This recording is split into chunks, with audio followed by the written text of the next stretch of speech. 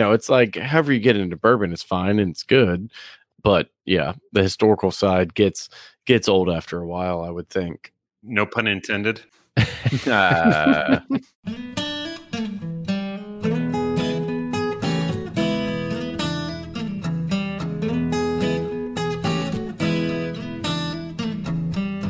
This is Bourbon Pursuit, the official podcast of bourbon, bringing to you the best in news, reviews, and interviews with people making the bourbon whiskey industry happen. And I'm one of your hosts, Kenny Coleman. Well, we're back with the Roundtable. It's our monthly show where we look at new and interesting angles that are happening in our bourbon ecosystem. We all know that marketing plays a pretty big role in whiskey. There always needs to be a story that sells the brand. And last week, an article in VinePair sparked a question for us as to whether or not you need heritage for American whiskey. So how important is it to have a deep lineage to bourbon, and is that necessary for customer appeal? And in the second half of the show, we break down finished bourbons and why in the past few years we have seen a big surge in new ones and what makes that attractive to more consumers. With that, enjoy this week's episode. And now here's Fred Minnick with Above the Char. I'm Fred Minnick, and this is Above the Char. This week's idea comes from Adam Lichtenstein, I hope I said that right, Patreon member who writes me on fredminnick.com. What's the history of availability of barrel-proof bourbons? Ooh, we're going to get in the weeds here, Adam. I really love this. So, historically, bourbon brands were not proponents of putting out barrel-proof products. And it had a bit of a responsibility reasoning for it. The rationale was that they didn't want to put whiskey out that would get people really drunk really fast because they were still on the heels of Prohibition. While Prohibition ends in 1933, the industry's back on its feet by 1935. The proponents of Prohibition, the temperance women, the evangelicals, all the people who were against drinking alcohol, they never went away. They still try to pick and find ways to diminish the sale of alcohol at every turn. And today there are still dry counties across the country. And so the industry kind of worked together to minimize their target. And one of those things was not having widespread cask strength or barrel proof. Now, there were certainly barrel proof products out, Weller Full Proof being the most famous one back in the 40s to 1960s, and that had its own, but that was marketed as more like a cognac of the time, so it was not marketed as get drunk on this kind of thing. So while they existed, they were not really popular, but the contemporary movement of cask strength products was really started by two products, and that was Booker's and Noah's Mill. Noah's Mill from Willett and Booker's in the 1980s were both really created for the Japanese market and created really nice followings in the United States as well. Wild Turkey comes out with Rare Breed. You start seeing a little trickle in of other cask strength products, but it was just kind of still little tiny bubbles. And even up until the mid-2000s, Brown-Forman, they still kind of had the old school view that cask strength products would be bad for the industry. And so I've got recordings of people from Brown-Forman talking about how barrel proof was not conducive for the industry. It was not good for the industry. And of course, the market has changed so much since then that the Old Forester 115 proof, there's Jack Daniel's barrel proof. So Brown-Forman's got many products in the barrel proof world. So that's a little bit of it. I mean, it's still, what we're seeing now is it's still relatively new for the industry, but I think we've kind of hit the ceiling with it, because barrel proof can mask a lot of flaws. Like, a lot of people cannot taste, mustiness if it's at 125 proof. And that's the truth. So if you have bad whiskey, you buy a bunch of bad whiskey from a wholesaler, you bottle it at barrel proof, the chances are people will like it. But if you add water to it, you can taste the flaws all day long. So barrel proof, it can be very deceiving. You got to train your palate to understand, what flaws will taste like at 125 proof, but it takes time. But that's going to do it for this week's Above the Char. If you want to be like Adam, hit me up on fredminnick.com. Until next week, cheers. And they're off for another Give 270 2020 Unicorn Raffle. Your $20 ticket gives you not one, but two chances to win from our lineup of 20 Woodford Reserve treasures, including the grand prize, the rarest unicorn yet, the Woodford Reserve Kentucky Derby 150 Baccarat Edition. Only 150 bottles were made and is just like the one the Derby winning owner receives. Quit horsing around and get your $20 tickets now at give270.org. Charitable Gaming License ORG 0002703.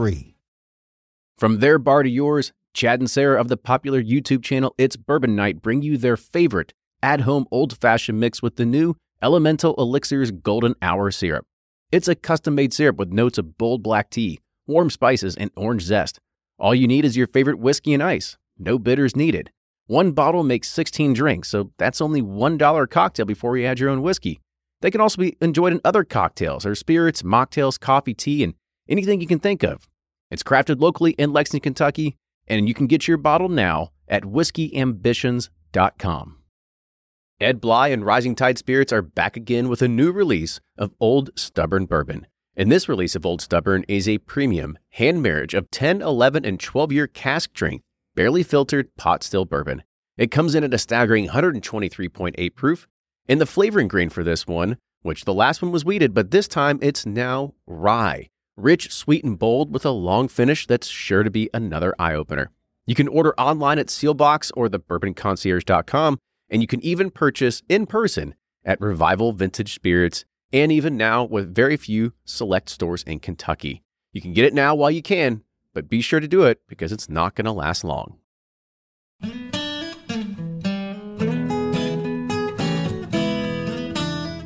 Welcome, everybody. We are back with Bourbon Community Roundtable number 70. Yes, we've done this for a few years now, so we know what we're doing, but we've got a good potpourri of topics. This is always one of the most favorite podcasts that we love to be able to do, one of those epic shows, only because we have to invite our good friends here and kind of talk about the soup du jour. What are the hot topics of things that I've been able to conjure up in the past 24 hours that we can kind of talk about?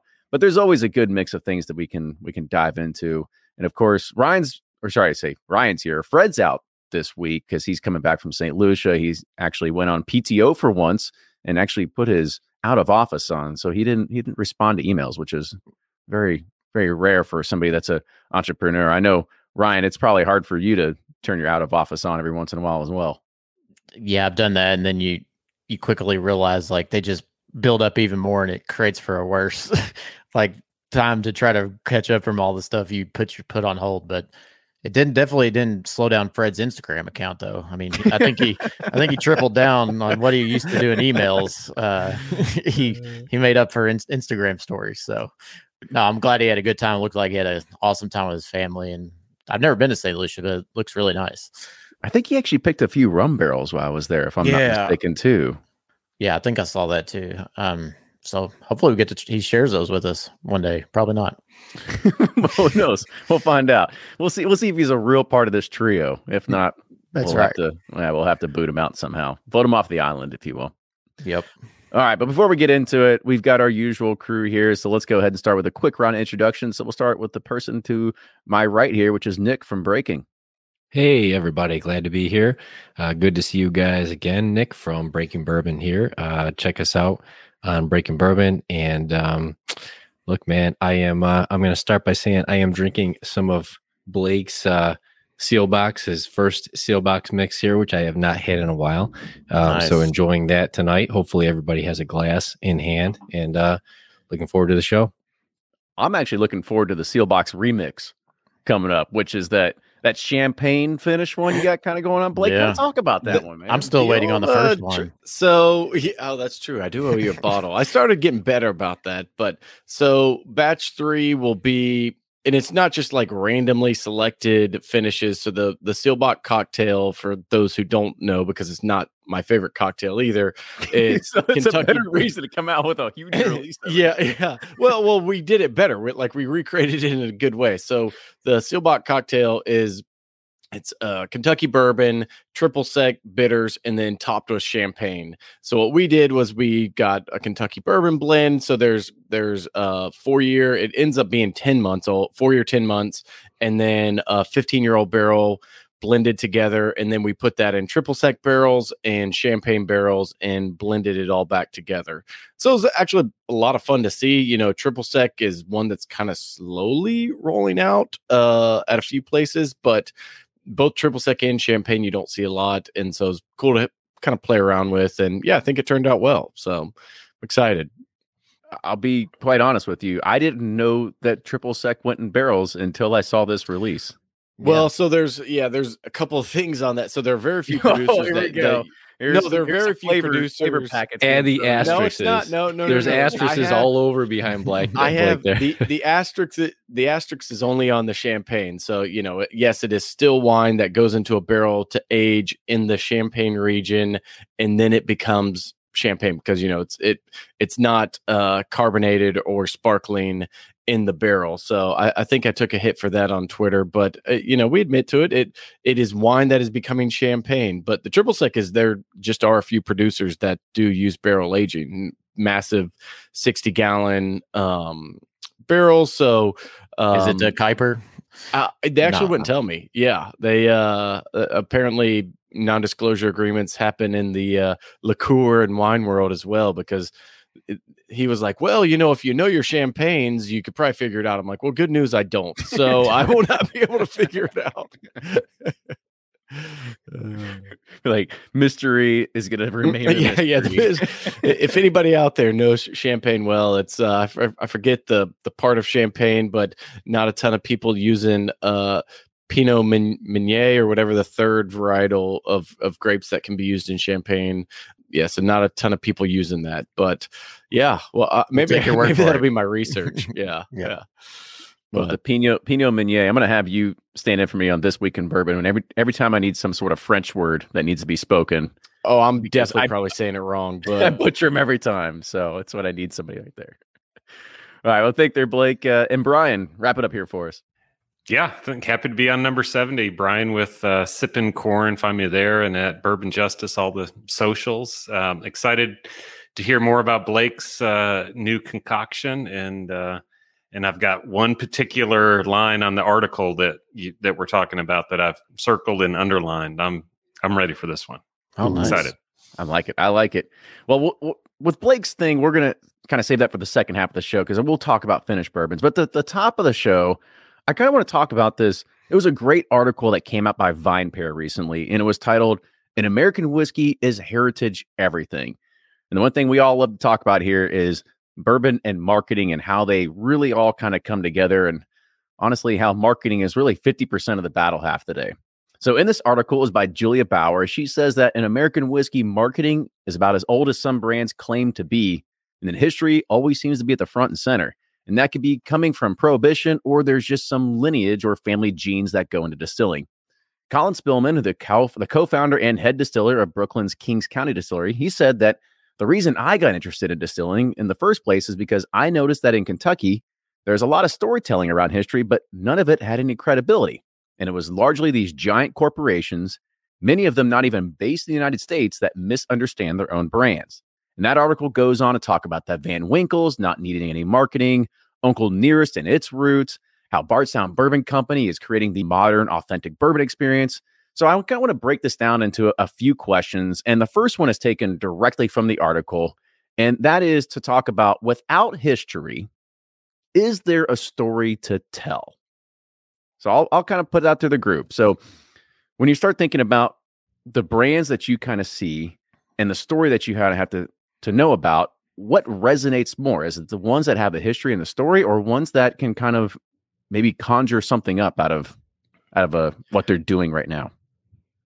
Well, I think that's what we're seeing with the consumer diving more into the details of the actual production. You know, there's a lot of different ways to tell a story, and that's kind of, you know, been center of what we do at Seelbach is like, hey, we don't need some made up historic thing to, sell bourbon, like we can talk about how old it is, the mash bill, the blending processes, the distillation, how column stills are different than pot stills, how aging in a single level warehouse is different than aging in a 9-level warehouse. So I think the options are actually endless. Nobody just was, I don't want to say they weren't creative enough, but they didn't have to think outside the box on a lot of that. And now you've got people like Bardstown Bourbon Company, New Riff, Castle and Key, all these. I mean, even Castle and Key brings out the kind of the history, but they talk a lot about their process. So I think it's just, what people are into today. They want to dive deeper, and kind of what Colin said in that article where, these things go in about 20 to 25 year cycles. And so I think we've got a long way to go of people just caring more about the production process, the blending process, without even caring whether it was the first distillery in that town since Prohibition or something, so I mean, I love that kind of stuff, and I think it is more important for what you're tasting. Yeah. So I gotta say, there's, when you think about the competition for people's attention, there's a lot of different ways to get that, and I think history is one of them. And you see the bigger brands with a lot of money that can put a lot behind that history, and if you go deeper and deeper and deeper, it's there. But at the end of the day, I think it's getting people's attention. That's the important thing. And if you get their attention with a good product or just an interesting story, even if it's newer, I mean, I kind of thinking of a couple. High West is one that comes to mind. I've actually kind of come away from their story a little bit, but back in kind of the Dave Perkins days, they were doing some interesting things that really kind of drew me to them and what they were doing with blending that was kind of unique at the time. And now if you enter the space, everything seems new, and everything kind of seems, like it has some kind of history. You don't really realize right away, you don't really necessarily know who, E.H. Taylor is or George T. Stagg. You just know that's something that's very hard to get, in that sense. And it's not until you kind of dig deeper and deeper and deeper that the history kind of emerges. And then you do the deep dives, and I'm looking forward to what Brian has to say on this, because I know he's got some really insightful things. He's done some really deep dives on the history, but that's kind of like the layers you start peeling back that, at some point with some of the brands that don't have it, you're going to kind of reach the end of the layers, and it comes to just the people that are there and the product that's there. I think that's okay. There's only so many historic distilleries out there. So, some people just have to make their own history.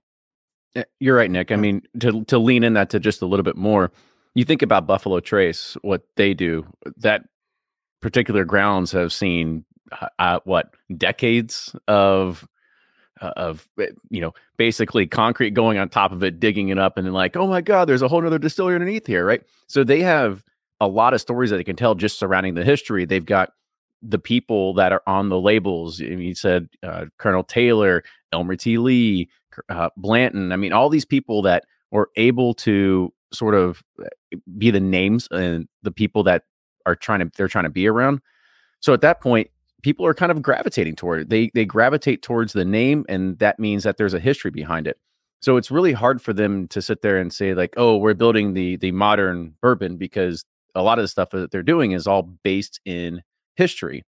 So I look at that and I say, yes, they lean in on that because there's a story to tell, and people that want to go, you get a good history lesson while you're at it. And I know that Ryan and we've talked about this in an episode that we did for Behind the Pursuit, kind of talking about, well, if you're an NDP per se, you don't really have much of a story to tell. Like for us, like we don't have a story to tell. So how do we create that story? Or how do we create that experience that people can kind of gravitate towards?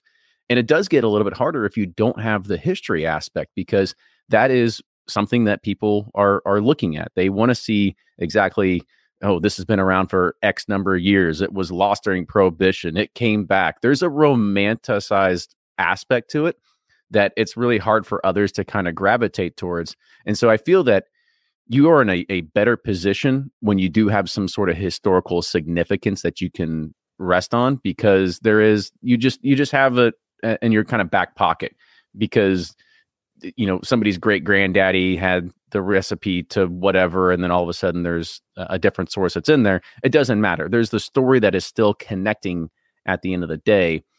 And to just kind of finish this thought as well, is you have to start thinking about how does that modern brand start changing the consumer aspect, and they have to really take it in a much different direction. Bardstown Bourbon Company is a great example because they don't lean on the history. They lean on creating that authentic modern experience. Personally, you look at Willet, a lot of us, we all know that Willet has a history, but if you go to Willet, they don't sit there and tell you all about the history. And, there might be a little bit of the history that's on the tour, but it's really not about that. People care about their bourbon today, not what they had built over, decades or anything like that. So I think they're a little bit more, I guess you can say, falling into the BBC realm more or less so than the sort of the history realm. Yeah, but they were built on some whiskey with some fantastic history, and that's where they kind of got their lore from Willet. Into it's one of those scarcity things. There's just not much to go around, and people love scarcity, and they also love connection, and that's what we're in a connection economy. Seth Godin says, and whatever consumers can connect to, whether that's history or get fascinated with the process or the blenders or the sourcing of it. There's something you have to find that connects with consumers that's true, transparent, authentic. Not that it's something that's made up, because you can have a cool history, but then, if you're whiskey and, you get lucky and you source some really good old barrels for your first release, but then you don't, you run out of those, and then you're scrambling and you're coming out with a 4 to 5 year old whiskey and you're playing on that history again. I just don't think it's going to connect, moving forward. But I think that's why, you talk about the historical side. I think that's why Bardstown Bourbon Company really went after Green River, because not only from the contract side, but Green River has that romantic DSP number 5. I think it's 5. It has that historical pre-prohibition, cool old looking bottle. It's something that they can really, pay homage to Kentucky, the history of Kentucky whiskey and bourbon. Whereas, their new brand it's really connecting with collaborations and working with different industries, trying to break into, the wine industry or the wine drinkers or beer drinkers or this or that, really trying to find those fringes and bring them as new consumers and other products. And so it's really about building connection, but having that history helps, but it only gets you so far. You got to have the good whiskey in the bottle and continue to deliver on results in that way. Yeah, I'm going to give a shout out to OITD that said Willet's history is built on egg salad sandwiches, because that was a pretty awesome comment. That's very true. Yeah. But, and that's, I think we're moving that way, but kind of like Ryan said, you can't lose track of the fact that people do like that side of things. You look at Green River and their packaging looks phenomenal, and it sells bottles and it's good marketing. So I think it's a balance. So, Brian, go ahead and give us the right answer. Well, and no, not the right answer. Just we saved the best for last. On it. So history as motivation for marketing has actually been a little bit of a roller coaster, because it didn't matter early on at all how historical you were, because things had sucked in the old days.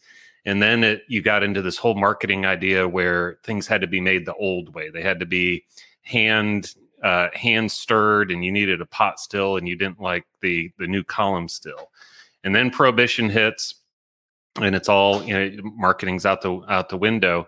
But fast forward to current day infatuation with history, that really didn't start until Woodford Reserve released its first bottle in '96 or something along that time frame. Before then, think of the ads. Everything was trying to be new. They were trying to turn to in the '70s to light whiskey. All the Old Crow ads were kind of dispensing with their legitimate history, and they were trying to be, competition to light blended Scotch and those sorts of things. So history didn't really come back into the fold until '96, and then when Woodford did it so spectacularly, that's why everybody thought, hey, we need history too. And that's why Ridgewood Reserve came out of became a legend overnight from marketers, making things up to sound like you had history. And that's when E.H. Taylor, remember, wasn't a popular brand at the time. It was bottom shelf. There was no such thing as Stag. Buffalo Trace was using current names. They were using the Blanton name and using the Elmer T. Lee name. They weren't going back to the long history that they had on that property until it kind of turned. So that's really, I think, a phenomenon for the last 25 years is this push for history. Now I love it because I'm a history nerd and I like digging into that history, and I've taken as deep of a dive as anyone into that history, but I think it's relatively new. So I like this switch in the last maybe 3 years. People like Blake coming on. We've got Foregate and this will get into finishing later too, but they're doing inventive things with their bourbon, and they don't have a story, and they're not trying to make up some story. I think what we led into with Woodford's popularity is everyone tried to make up a story, and some of them just don't have it. And the truth is, you don't always need a story like that. That's my 2 cents on that. As in, you don't need a story as in history, or you just need a story in general? Well, you need a story in general for sure. You need something to say about how what you do is innovative or different, or whatever it is that you're doing. You've got to tell that story. I don't think you need a historical story, and I think that's what BBC and New Riff and Peerless, I think that's what they're all finding and they're embracing. I know for a while Peerless tried to say that they weren't shut down during Prohibition and they had all this nonsense. But I think they've distanced themselves from that now. So I like to see, despite loving the historical side of it, that people are realizing you don't need that historical story. And even if you look at, say, Bardstown Bourbon Company, for example, the experience, they have the vintage library, where you can get that connection. Out for Pursuit Palooza, for example, on the way to Bardstown, I stopped at a few distilleries, just swung through, and Bardstown was packed by comparison. A lot of people there, lively attitude, lively energy. They built that on purpose. They designed that to have that experience in a very modern way. So you have these old kind of historic distilleries and historic facilities that were built for production. They weren't built for today's experience. Yeah. And that's why we're seeing, these massive expansions and people basically building out what Bardstown did from the beginning, because they're seeing that, the history is great and it helps project the brand and that lets you peel back the layers, like Buffalo Trace has. But at the same time, they want to draw in consumers. They want people to be there and to visit, and it's an arms race to get people to go to your distillery when they visit Kentucky and experience that, so that when they go and when they go home and a month later, a year later, whatever, they still feel connected to the brand when they go to the store. It's interesting. I went to a weekend bachelor party with a group of guys over the weekend. I brought like 16 bottles with me and I put them all out, and I was like, just look at the bottles, like which one of those like draws your attention. And I was surprised what was kind of unanimous, and it happened to be a taller bottle and it looked a certain way, but it was the one that drew the attention. I was like, that's interesting, because that's not something I usually think of. And it was a group of guys that they don't really drink too much bourbon. And I'm thinking they're going to stores and seeing hundreds of things on the shelves, and which one of those things is going to draw their eye and which one's going to draw them in. And then a lot of times when they do drink something and find it, they'll kind of stick with the same thing. They're not going to explore as much as somebody like I do, or somebody like you guys or the folks listening do in that sense too. So there's a lot of brand captivity you want to get with people. History helps, but I think there's a lot of ways to do it. And I think history too, and you kind of see this with like beer or like wine, history and like being like an everyday brand can also hurt you too, because I can't tell how many times people come here and, they're like, well, I don't want to go to Heaven Hill, or I don't want to go to Makers. I want to go somewhere unique, somewhere new, somewhere fresh, somewhere cool that people don't know about. What's the next hot and upcoming thing? And it's like, okay, Jim Beam. It's right down the road. Exactly. Right. Haven't heard of her. Yeah.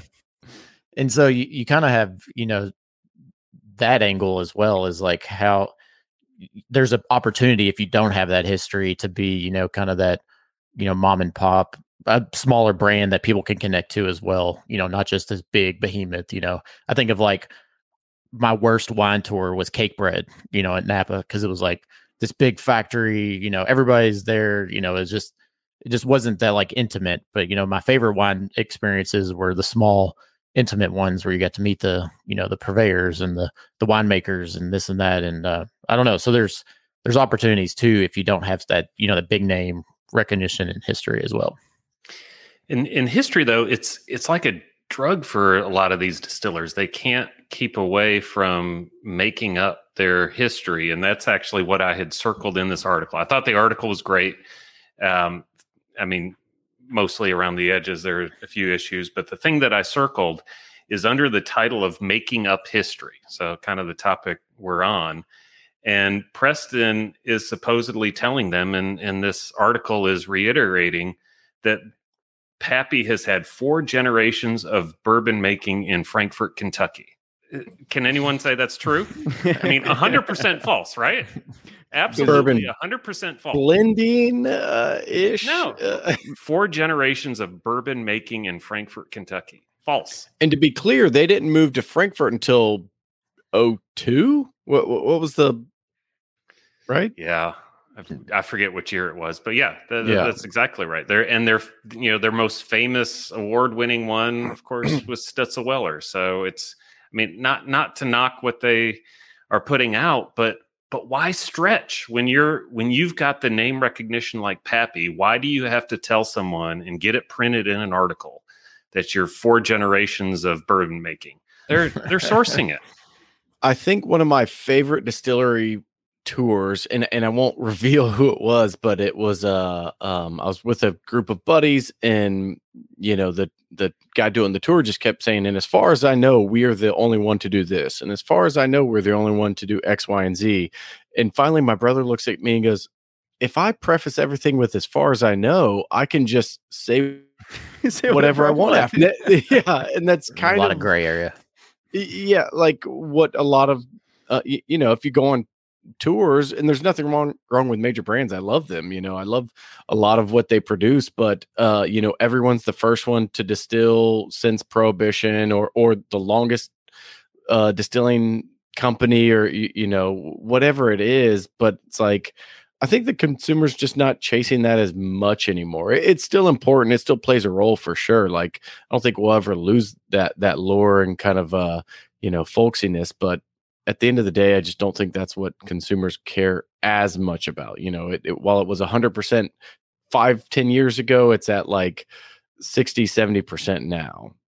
It is great. Like Nick talked about, there's literally, I was having this conversation with Herb from Bardstown Bourbon Company. And he's like, so many people tell us, because he's in charge of their sales, and he's like, you have the easiest job in the world. You get to sell bourbon and it just sells. And he goes, and he pointed at the bar, and he said, look how many bottles are up there.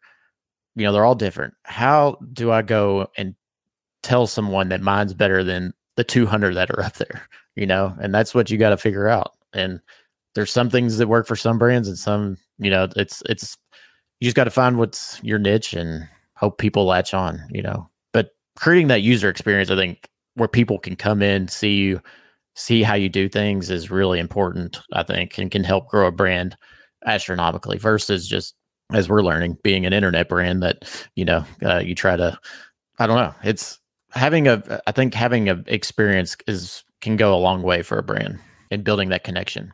Well, I mean, your connection though is you guys. I mean, that's the connection, that's the end, is that you have the connection through the podcast, and through your connections in Kentucky and people, and so that's where, like, Pursuit Palooza, I mean, that's the connection, seeing you guys talk about it, that's where you get that, so that's what works for you guys. You don't need, the story of somebody's great grandfather who discovered bourbon while he was sleeping. I mean, you've got it right through the connection with people. So I think it works in some ways, the history, because it is something that people can kind of relate to in a broad stroke, and you can kind of spread that pretty far.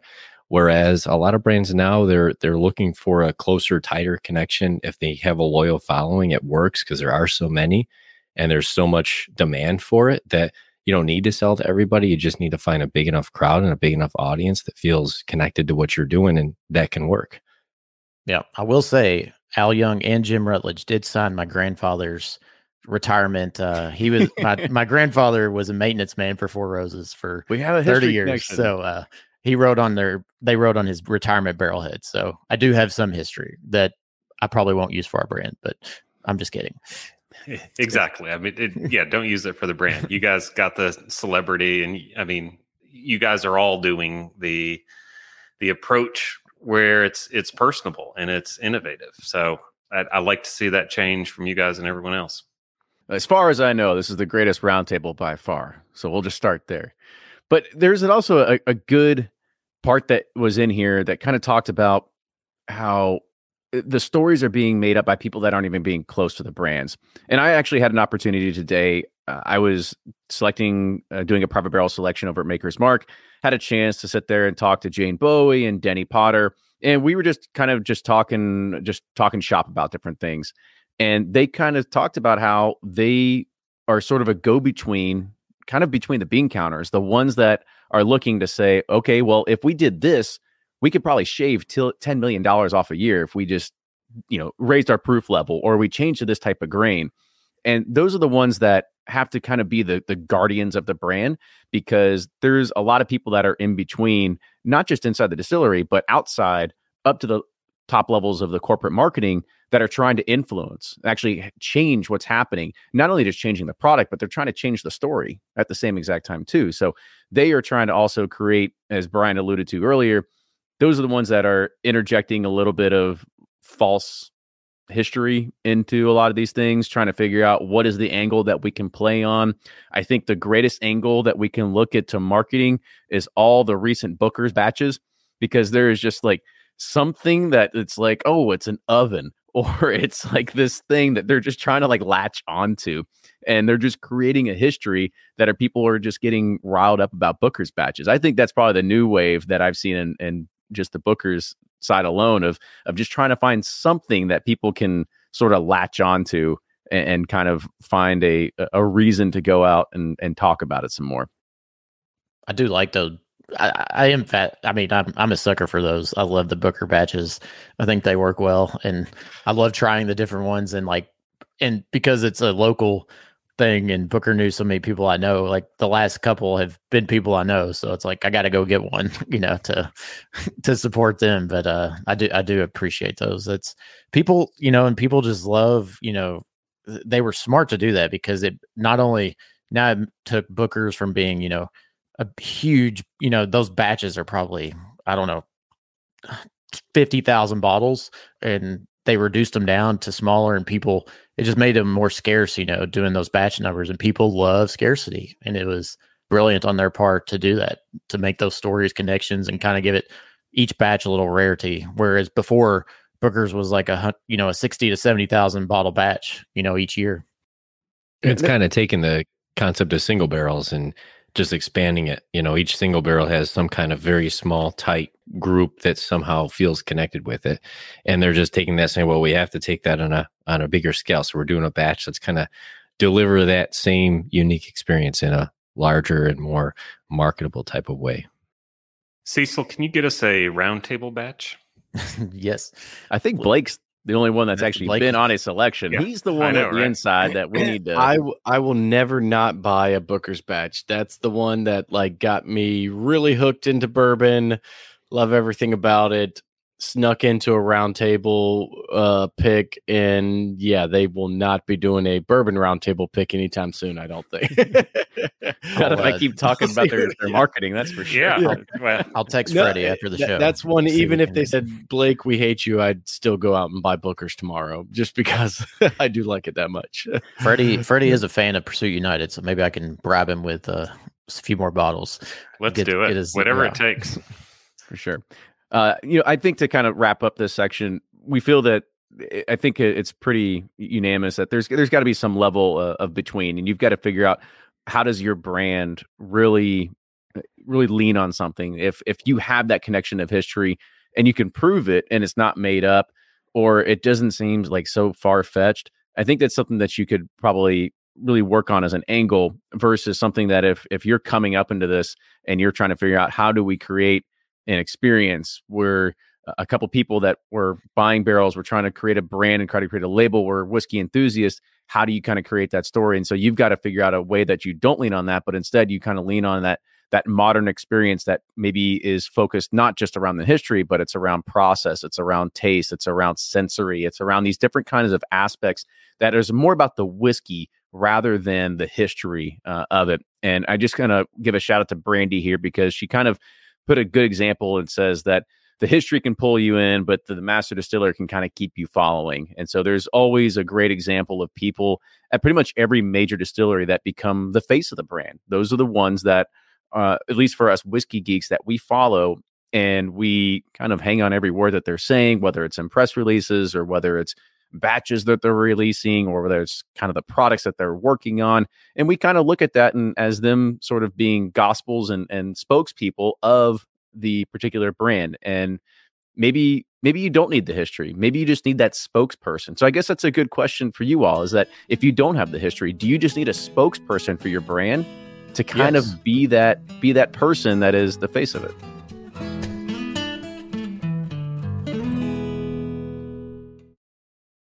If you're anything like me, then you can't get enough about bourbon.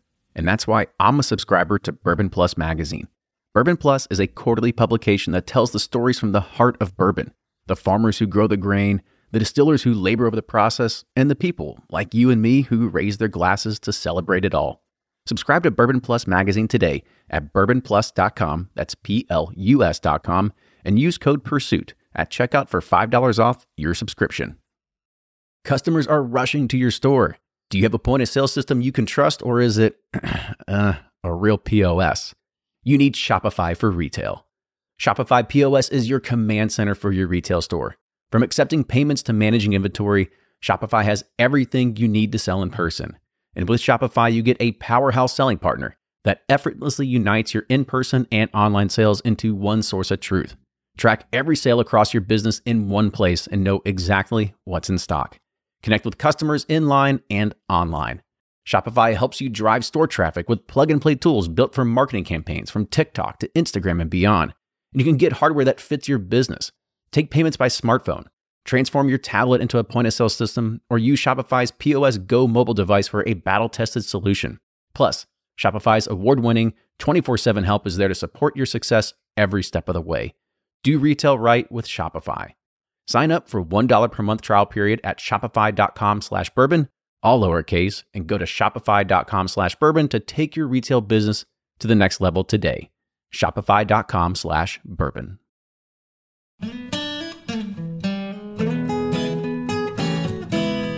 Maybe you don't need the history. Maybe you just need that spokesperson. So I guess that's a good question for you all, is that if you don't have the history, do you just need a spokesperson for your brand to kind of be that person that is the face of it? Totally. You need Ross and Squibb. You need two people to build your history. They give you the good whiskey and the good branding and the history. And the jokes can't stop at that point. Yes. Yeah. I couldn't help myself. Sorry. Okay. But it's a question for you all. I mean, do you feel that there needs to be a face for the brand, or is it something that maybe the whiskey can just kind of speak on its own? Is there a good example of that?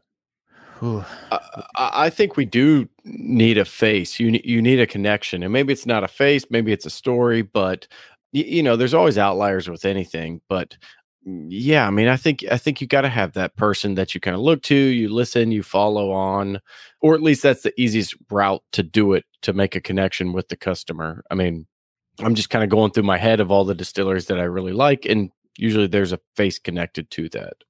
I just picked up where I started here, some Blade and Bow. There's really nobody that's a face of Blade and Bow by any means. They've got some brand ambassadors, but it's one of those brands as well that you typically don't have that. Let's say the Bardstown Bourbon Company side, I think the only people that we kind of know about are the ones that we talk about, but they're not necessarily the ones that are always out there. It's not a Freddie No by any means, right? So I think it's kind of counterbalance there.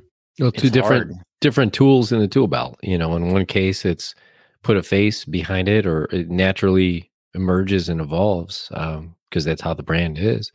In other cases, it's Bardstown to focus on the experience. Do everything right and modern from the ground up, and you go there and you feel connected, even though you don't necessarily think of a face. You definitely feel like connected to the process, and good time, good drinks, good whiskey, definitely would buy it again. And then they do a lot of collaboration. So you kind of keep seeing them pop up, time and time again. So they're kind of touching you, that way as well. It's hard because sorry, go ahead, Brian. Yeah, go ahead. I want to hear you first. Well, it's hard because Jackie, and Marianne were two great people that helped elevate a brand, and then they leave. And so it's like, what do you do? They helped build up that brand, but then they leave and you're left with, you don't know what. And like, I've had this conversation with CEOs and whatnot of, in the industry, like, do you make distillers or tasters or this or that sign NDAs or not NDAs, non-competes, because they, really take everything, build it up, make themselves the face of it, and then they just leave. I don't know. I guess it depends on the personality of who you have running your operations. Like Bardstown, it's Steve Nally, who really doesn't care about being in the limelight. He's like, just, I'm going to go eat my lunch and don't bother me. Drink his old fashions for lunch and then go eat his huge charcuterie board. And that sounds good. That sounds like good lunch. Yeah, I don't know. That's tough. And I was going to have a similar point. So I actually am glad you went first, because my point was it's risky to, if you're a small brand or maybe even a big brand, but it's risky to put all your eggs in the personality basket, because people leave as they should, and they should try different things. But so you see some of the distilleries having to shift away from a personality to an experience. And I think Castle and Key has done that really, really, really well. I mean, they have such a great experience when you go there now, and they pivoted real nicely. So it's a risk if you're small and you kind of hitch up to a personality. Or as a kind of additional comment to that, in the cases where the personality is largely in ownership of the brand too, and they're, catapulting the brand. I think of, I think it's Brothers Bond, the two guys who were in, I think it was the Vampire Diaries, two actors that started that brand. It's a 82 proof, something like that. Pretty straightforward bourbon, but if you look at their following, it's tremendous. I mean, they have just an absolutely tremendous following on social media, and they've gotten so much attention in a very, very short period with what is a pretty basic bourbon product, but they've gotten that in front of so many people because they had the audience already at this point. So that certainly, I'm sure helped them. Well, it's that Ross and Squid magic. That's all right. If you look at the socials, there's just a bunch of fire emojis on every single comment. So it's if we want to talk about, we'll save that for another discussion a little bit later. So I think we hit a nerve with Kenny. I'd like to go through that a little more. Double down on that one. Yes, I think tonight's why there's no better time in the present, Kenny. Kenny's been dropping the fire emojis on there, I think. Yeah, you know me. That's all I try to do. Try to keep the hype train rolling around. But let's not talk about that. Instead, I want to talk a little bit about our second half of this, and that's kind of talking about barrel finishes. And this is because I feel in the past probably 2 to 3 years, we've seen barrel finishes really explode. We all know that, I feel that Angel's Envy was probably the first one that really catapulted barrel finishes into the mainstay, because for the most part, everybody said, oh, I love this bourbon called Angel's Envy. And a lot of us are like, well, it's not really a bourbon. It's actually a bourbon finish in port wine barrels and so on and so forth, blah, blah, blah. But we've seen this now transcend to pretty much every single brand. There is not a single, not every single brand, but there are a lot of brands out there that are doing any type of wine finished, triple sec and champagne finished. I mean, you name it. There are a lot of different things that people are starting to experiment with. And that's great, because we've talked about this for a few years, saying that this is going to start pushing the bounds of what is a flavor profile, what is a bourbon. And I think for a lot of us, we're also kind of broadening our horizon of, okay, what are different flavors and things that we could look at? So I'm going to put it out to you all, is that why do you think we are so attracted to finished bourbons? Ooh, I'll briefly go first. I think it's because we always want something new. Our palates get bored. We're always looking for something unique. The big guys make fantastic whiskey, but drinking the same mash bill in 10 different ricks with 10 different labels gets boring. And, doing the finishes or different experimentations or whatnot really, pushes your palate into new directions and you experience these new flavors. At first, I was totally against it. I'm like, you're hiding something, you're trying to cover up a flaw or this or that. But what I've learned is that the people that do it well have really helped elevate the spirit. Now, I do think like some of the toasting, charring, and all this stuff has gone maybe a little too far, but done right, I think it's fantastic. But the wine finishes, I'm a big fan of. Like Foregate does a fantastic job. Blake is about to do a really fantastic job with. I'm sure this release is going to be great. Hopefully, let's see. We're on pins and needles waiting for it. Trey has done a great job with finishing at Jefferson's. There's just so much flavor that can be brought out in the spirit that I think it's fun. And as a whiskey geek, you want new and interesting flavors. And then I guess another question is, as a whiskey geek with all these new and interesting flavors, is it the point because you become kind of numb to a bunch of like wine finishes? Like, okay, we've had enough port. Like, what's next? I mean, is there a point where you just get a little bit of, just kind of bored of the same thing over and over? Yeah, I think that's a good question. I think that's why Blake's finish is kind of interesting, because you kind of look again and you're like, what? But I feel like I have to try that. So many things in my collection taste very similar. Bourbon has that narrow kind of band of flavor, like Ryan talked about. So the finishing really expanded that. And I think it also draws people in who are familiar with something else already. They like rum. They haven't had whiskey. You give them something that's rum finished and they're like, okay, yeah, I could see myself getting into this. So I think it pulls people over to whiskey as well, which is really cool. And then they might start there and then they're going the opposite direction, where then they're going to go find the purest stuff and get it, start to understand what it really means to be a bourbon. And unlike us who maybe started the other way, and now we're drawn maybe away from that to try new things, they're going to come in that way and then be drawn to bourbon. And it is, it's cool because it is, the thing that's made here in the United States. So we all kind of have that unique connection to bourbon that you can't really say the same about anything else. So it's kind of got that natural staying power, even though you get these deviations of unique finishes. There's still this kind of base bourbon element to it that we all feel connected to. Let's definitely have Blake go last on this one. So the king of finished bourbons. The king of finished bourbons. Justify his existence on this one. I agree with all that. It's kind of looking for the next thing, and you kind of want to experiment. And so even I kind of see this as doing stupid things at home, like trying to fat wash your bourbon, which I did, and it was the worst thing I've ever concocted. I mean, I had to dump it.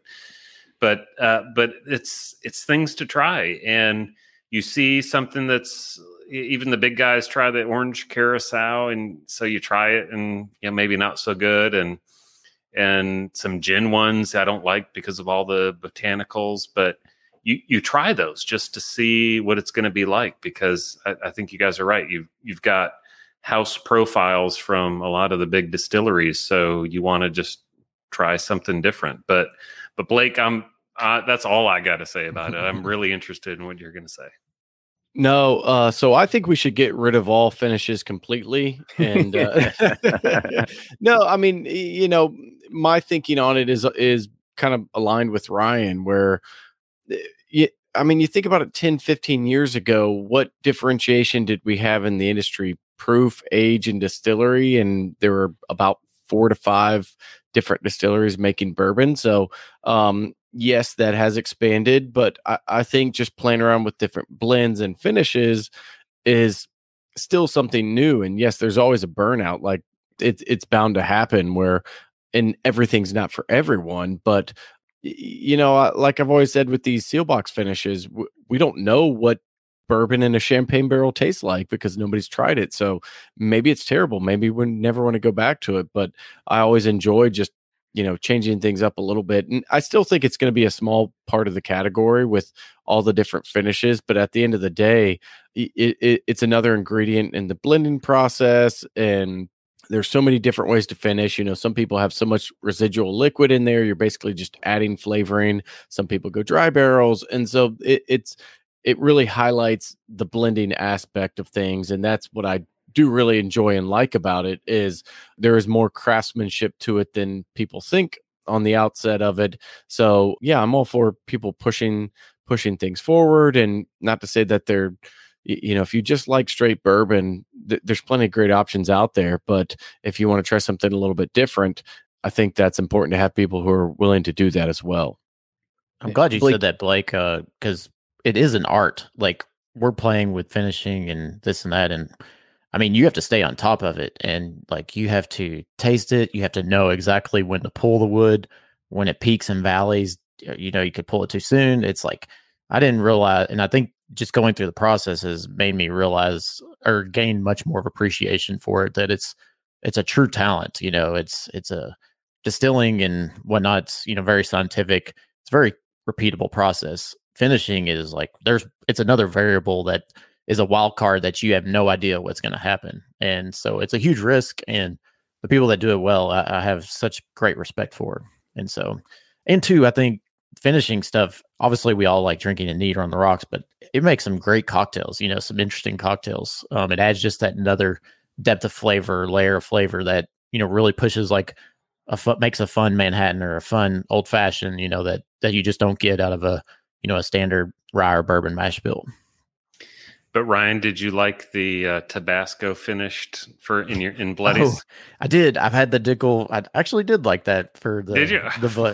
The hot Dickel? Yeah, the hot Dickel. I had kind of like that too, Ryan. That was good for cocktails.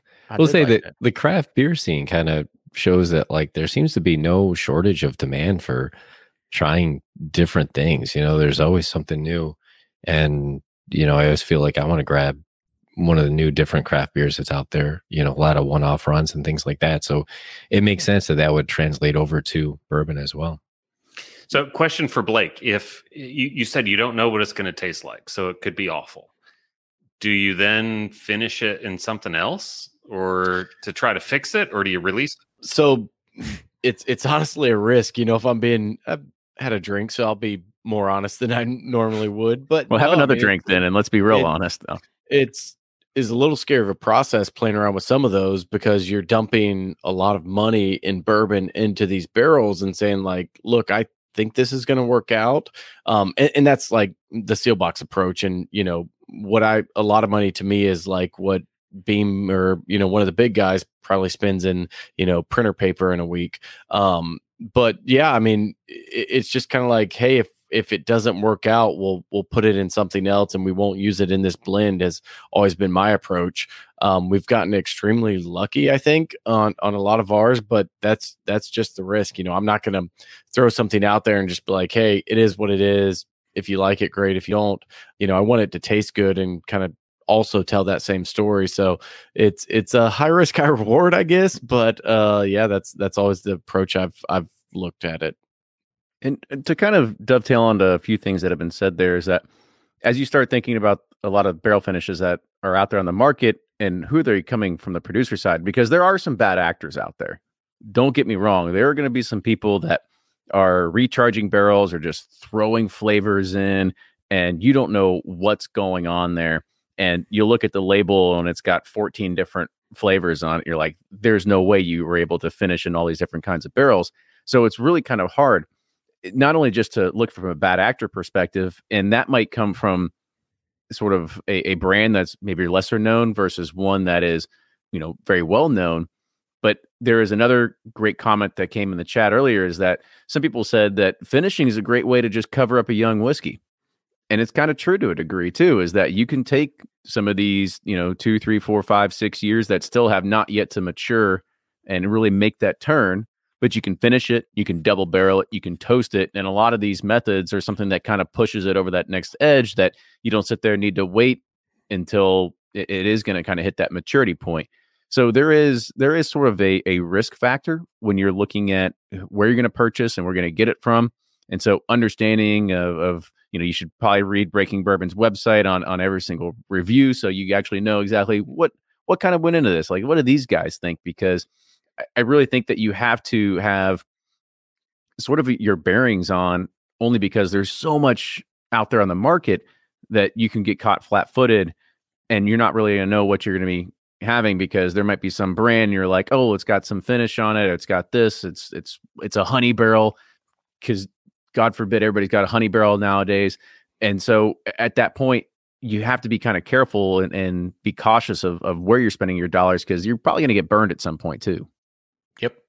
Yep. You gotta remember no, I mean, I think that's kind of a part of it, unfortunately, and that's where I wish the TTB would come down with a little bit stricter. So anytime something goes into a secondary barrel, it's basically a spirit specialty. So, or just distilled spirit specialty, whatever that category is. So that's encompassing of a lot of things. And I wish there were a true finishing barrel category to make sure it's just straight bourbon, straight rye, whatever it may be, finished in X barrel with less than whatever amount of residual liquid and flavoring, because you don't want that. And that's where it's kind of the Wild West. But ultimately, that comes down to, do you trust the producer? Do you trust your own palate? I think we've all had plenty of finishes where you taste it and you're like, there's just no way this got to this level of sweetness and everything else without some help from outside of that barrel. But yeah, so it's trial and error as a consumer as well. That kind of brings up a question. I just shared an article in the chat too, kind of to Kenny's point and talking about this and what labels say. But we discussed the idea of producers labeling something, for example, straight bourbon finished in XYZ, for example. There's a lot of discussion of whether straight bourbon should even be on that, because it is a distilled spirit specialty.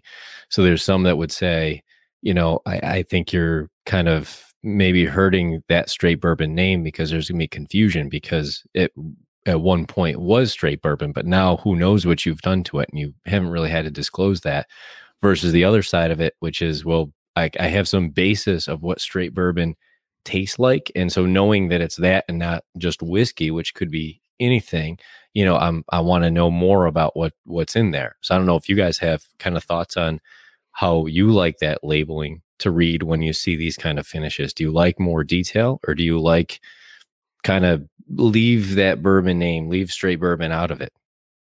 It's a good question. Ooh, that's a great question.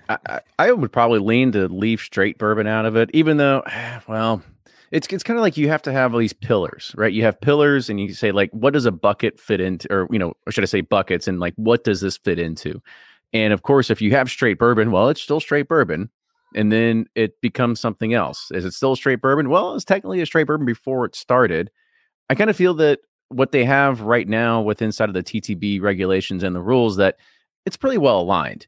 And I do agree that the way that they have it inside of the TTTBM, to say that if you are going to say you have to have straight bourbon finished in XYZ, blah, blah, blah, blah, blah, it all has to be the same font size, the same font type, and it all has to be the same kind of way. Like, you just can't say straight bourbon and then in 0.02 font way underneath of it, finished in blah, blah, blah, blah. So I feel that they have done a good job of being able to kind of classify, or should I say, be able to put that on the label so consumers can see that. However, for some reason, the general consumer still doesn't know or doesn't care, because I'll go and ask my uncle what his favorite bourbon is, and he'll say Angel's Envy. And I'll have to go ahead and say, well, it's not technically not a bourbon, blah, blah, blah. But that is kind of how it all ends up being. But I do think that it's just marketing at that point. Like, if somebody just does a great job of marketing, they're able to kind of get past that boundary. You get past that, even if it's a stigma, because some people just don't care about it. They built an amazing brand on port finished whiskey and port finished bourbon, and they've been able to kind of ride that and keep it going. Yeah, I totally agree on the font size. I've just seen too many that the biggest words are straight bourbon whiskey and then finished in some whatever it is really small. So that's got to be the key. It's got to be transparency on really all these things that we've been talking about tonight. Whether it's the historical stuff, making things up, or what they're doing, what the process are, what the marketing is, what you're finished in. It's all about transparency. That's where I'm going to come down. Yep. Well, I'm just waiting to see bourbon finished and margaritas, because that's going to be the next thing, because we're going to need it now that margaritas are taking over. All right. There was one last question that I saw on here from JR, and I just want to kind of put it out there as a quick one that says, how do you feel about double oak and toasted oak popularity? Is it here to stay? No, after the barrel shortage, right? I mean, you're wasting those barrels. True. They can't toast their second double barrel anything anymore. That's right. But other than that, I mean, I'm a fan still. So I say keep them coming. Yeah, I think the toast to me is I in general, won't say every time, but in general, like the profile that it adds. So do I want to see every distillery and brand have a toasted series? I don't know, maybe not, but maybe so too, because each product's different. It's going to interact differently with the toast. There's so many different levels that you can use on the toast. So I think that's one that's going to be here to stay. Michter's kind of kicked that thing off pretty well back in, 2016-ish with their toasted barrel series. And I fell in love with it ever since then. So I hope it's one that's here to stay. I think it adds a different level of, taste without getting too outside of what we think of as bourbon. Some of the wine and rum and whatever it may be finishes can get a little funky, but if you want to say true bourbon profiles, just amped up a little bit, caramelization, that kind of stuff, the toasted in double oak is a good way to go. And if the producers just want to throw money away and just not just use one barrel, but use two. Yeah. That's the way to do it. No, it's risky. I mean, it's risky too because it might make it worse. You're going to pay not much. A barrel's like $250. But your time and energy to do all that, and you're going to lose some along the way too, potentially. I don't know. I'm drinking a Red Line toasted right now, and it's you see, you're part of the problem, Nick. It's very good. So what can I say? I like it. Yeah. Golly, you just fell right into that, didn't you? No, I think Toasted's here to stay, and we've talked to Andrew Wiebrink from ISC and everybody else that's are in the cooperage ecosystem, and a lot of them are trying even more crazier ways to do types of barrels, and people are going to finish them in different kinds of things. I think this is just still going to be the beginning of what it is, even though we talked about some wild things. I don't think we've seen the wildest thing yet, and we'll see what 2023 brings us in the future. But we'll go ahead. We'll see what Blake comes up with. Yeah, we'll see. I mean, God, triple second champagne. Why not? Yeah. We got something real big for 2023. So, well, I'll be waiting on the edge of our seat for that one. So let's go ahead and wrap it up. But I do want to give a shout out real quick to Michael Brown, who says he's been listening to us ever since episode 1, and this is the first time he's ever tuned in live, and he's had his mind blown by seeing our faces in real time as we're speaking here. So really cool to kind of see that happen. But let's go ahead. We'll wrap it up the same way we got started. So Nick, I'll let you go first. Yeah. So great as always. Great chat. Great comments. Nick with Breaking Bourbon. Check us out, breakingbourbon.com. All the socials at Breaking Bourbon. And cheers, y'all. All right. And Brian. All right. Thanks, everybody. I really did enjoy this. As always, though, with number 70, Brian with Sippin' Corn and Bourbon Justice. Find me at either of those places. Great time, guys. Bourbon Justice. I really wish you had a TV show. I mean, you should be. Let's do one. Why not? I just need a producer and money. Yeah. Who's the judge, though? I guess that's what we need to figure out. Yeah. Okay. Let me think on that. We'll figure that one out. Yeah. And Blake, wrap it up. Yeah, I'm Blake from Sealbox and Bourboner. So always fun to be here. Thanks again. Thanks for letting me plug our crazy fun experiments we have going on. So find me at all the Sealbox and Bourboner Instagrams, Facebooks, websites, all the good stuff. Thanks again. For sure. And Ryan got bored, so he left. So I'm just going to go ahead and wrap it up. So thank you all once again for joining on. We had about 120 people at one point concurrently watching this. So we're probably a little bit over 200 kind of in and out. So it's great to see all the interaction, people commenting everywhere. So thank you so much for coming in, being a part of this live action as we kind of talk about a good potpourri of bourbon topics. But make sure you follow all these guys on all the socials. Follow Bourbon Pursuit on Facebook, Twitter, Instagram, TikTok, all those great places, and subscribe and tell a friend, leave a review, all those great things. Hit the thumbs up buttons, smash it, whatever the kids say nowadays. But with that, let's go ahead. We'll close it out. Thank you all once again, and we'll see you all next week.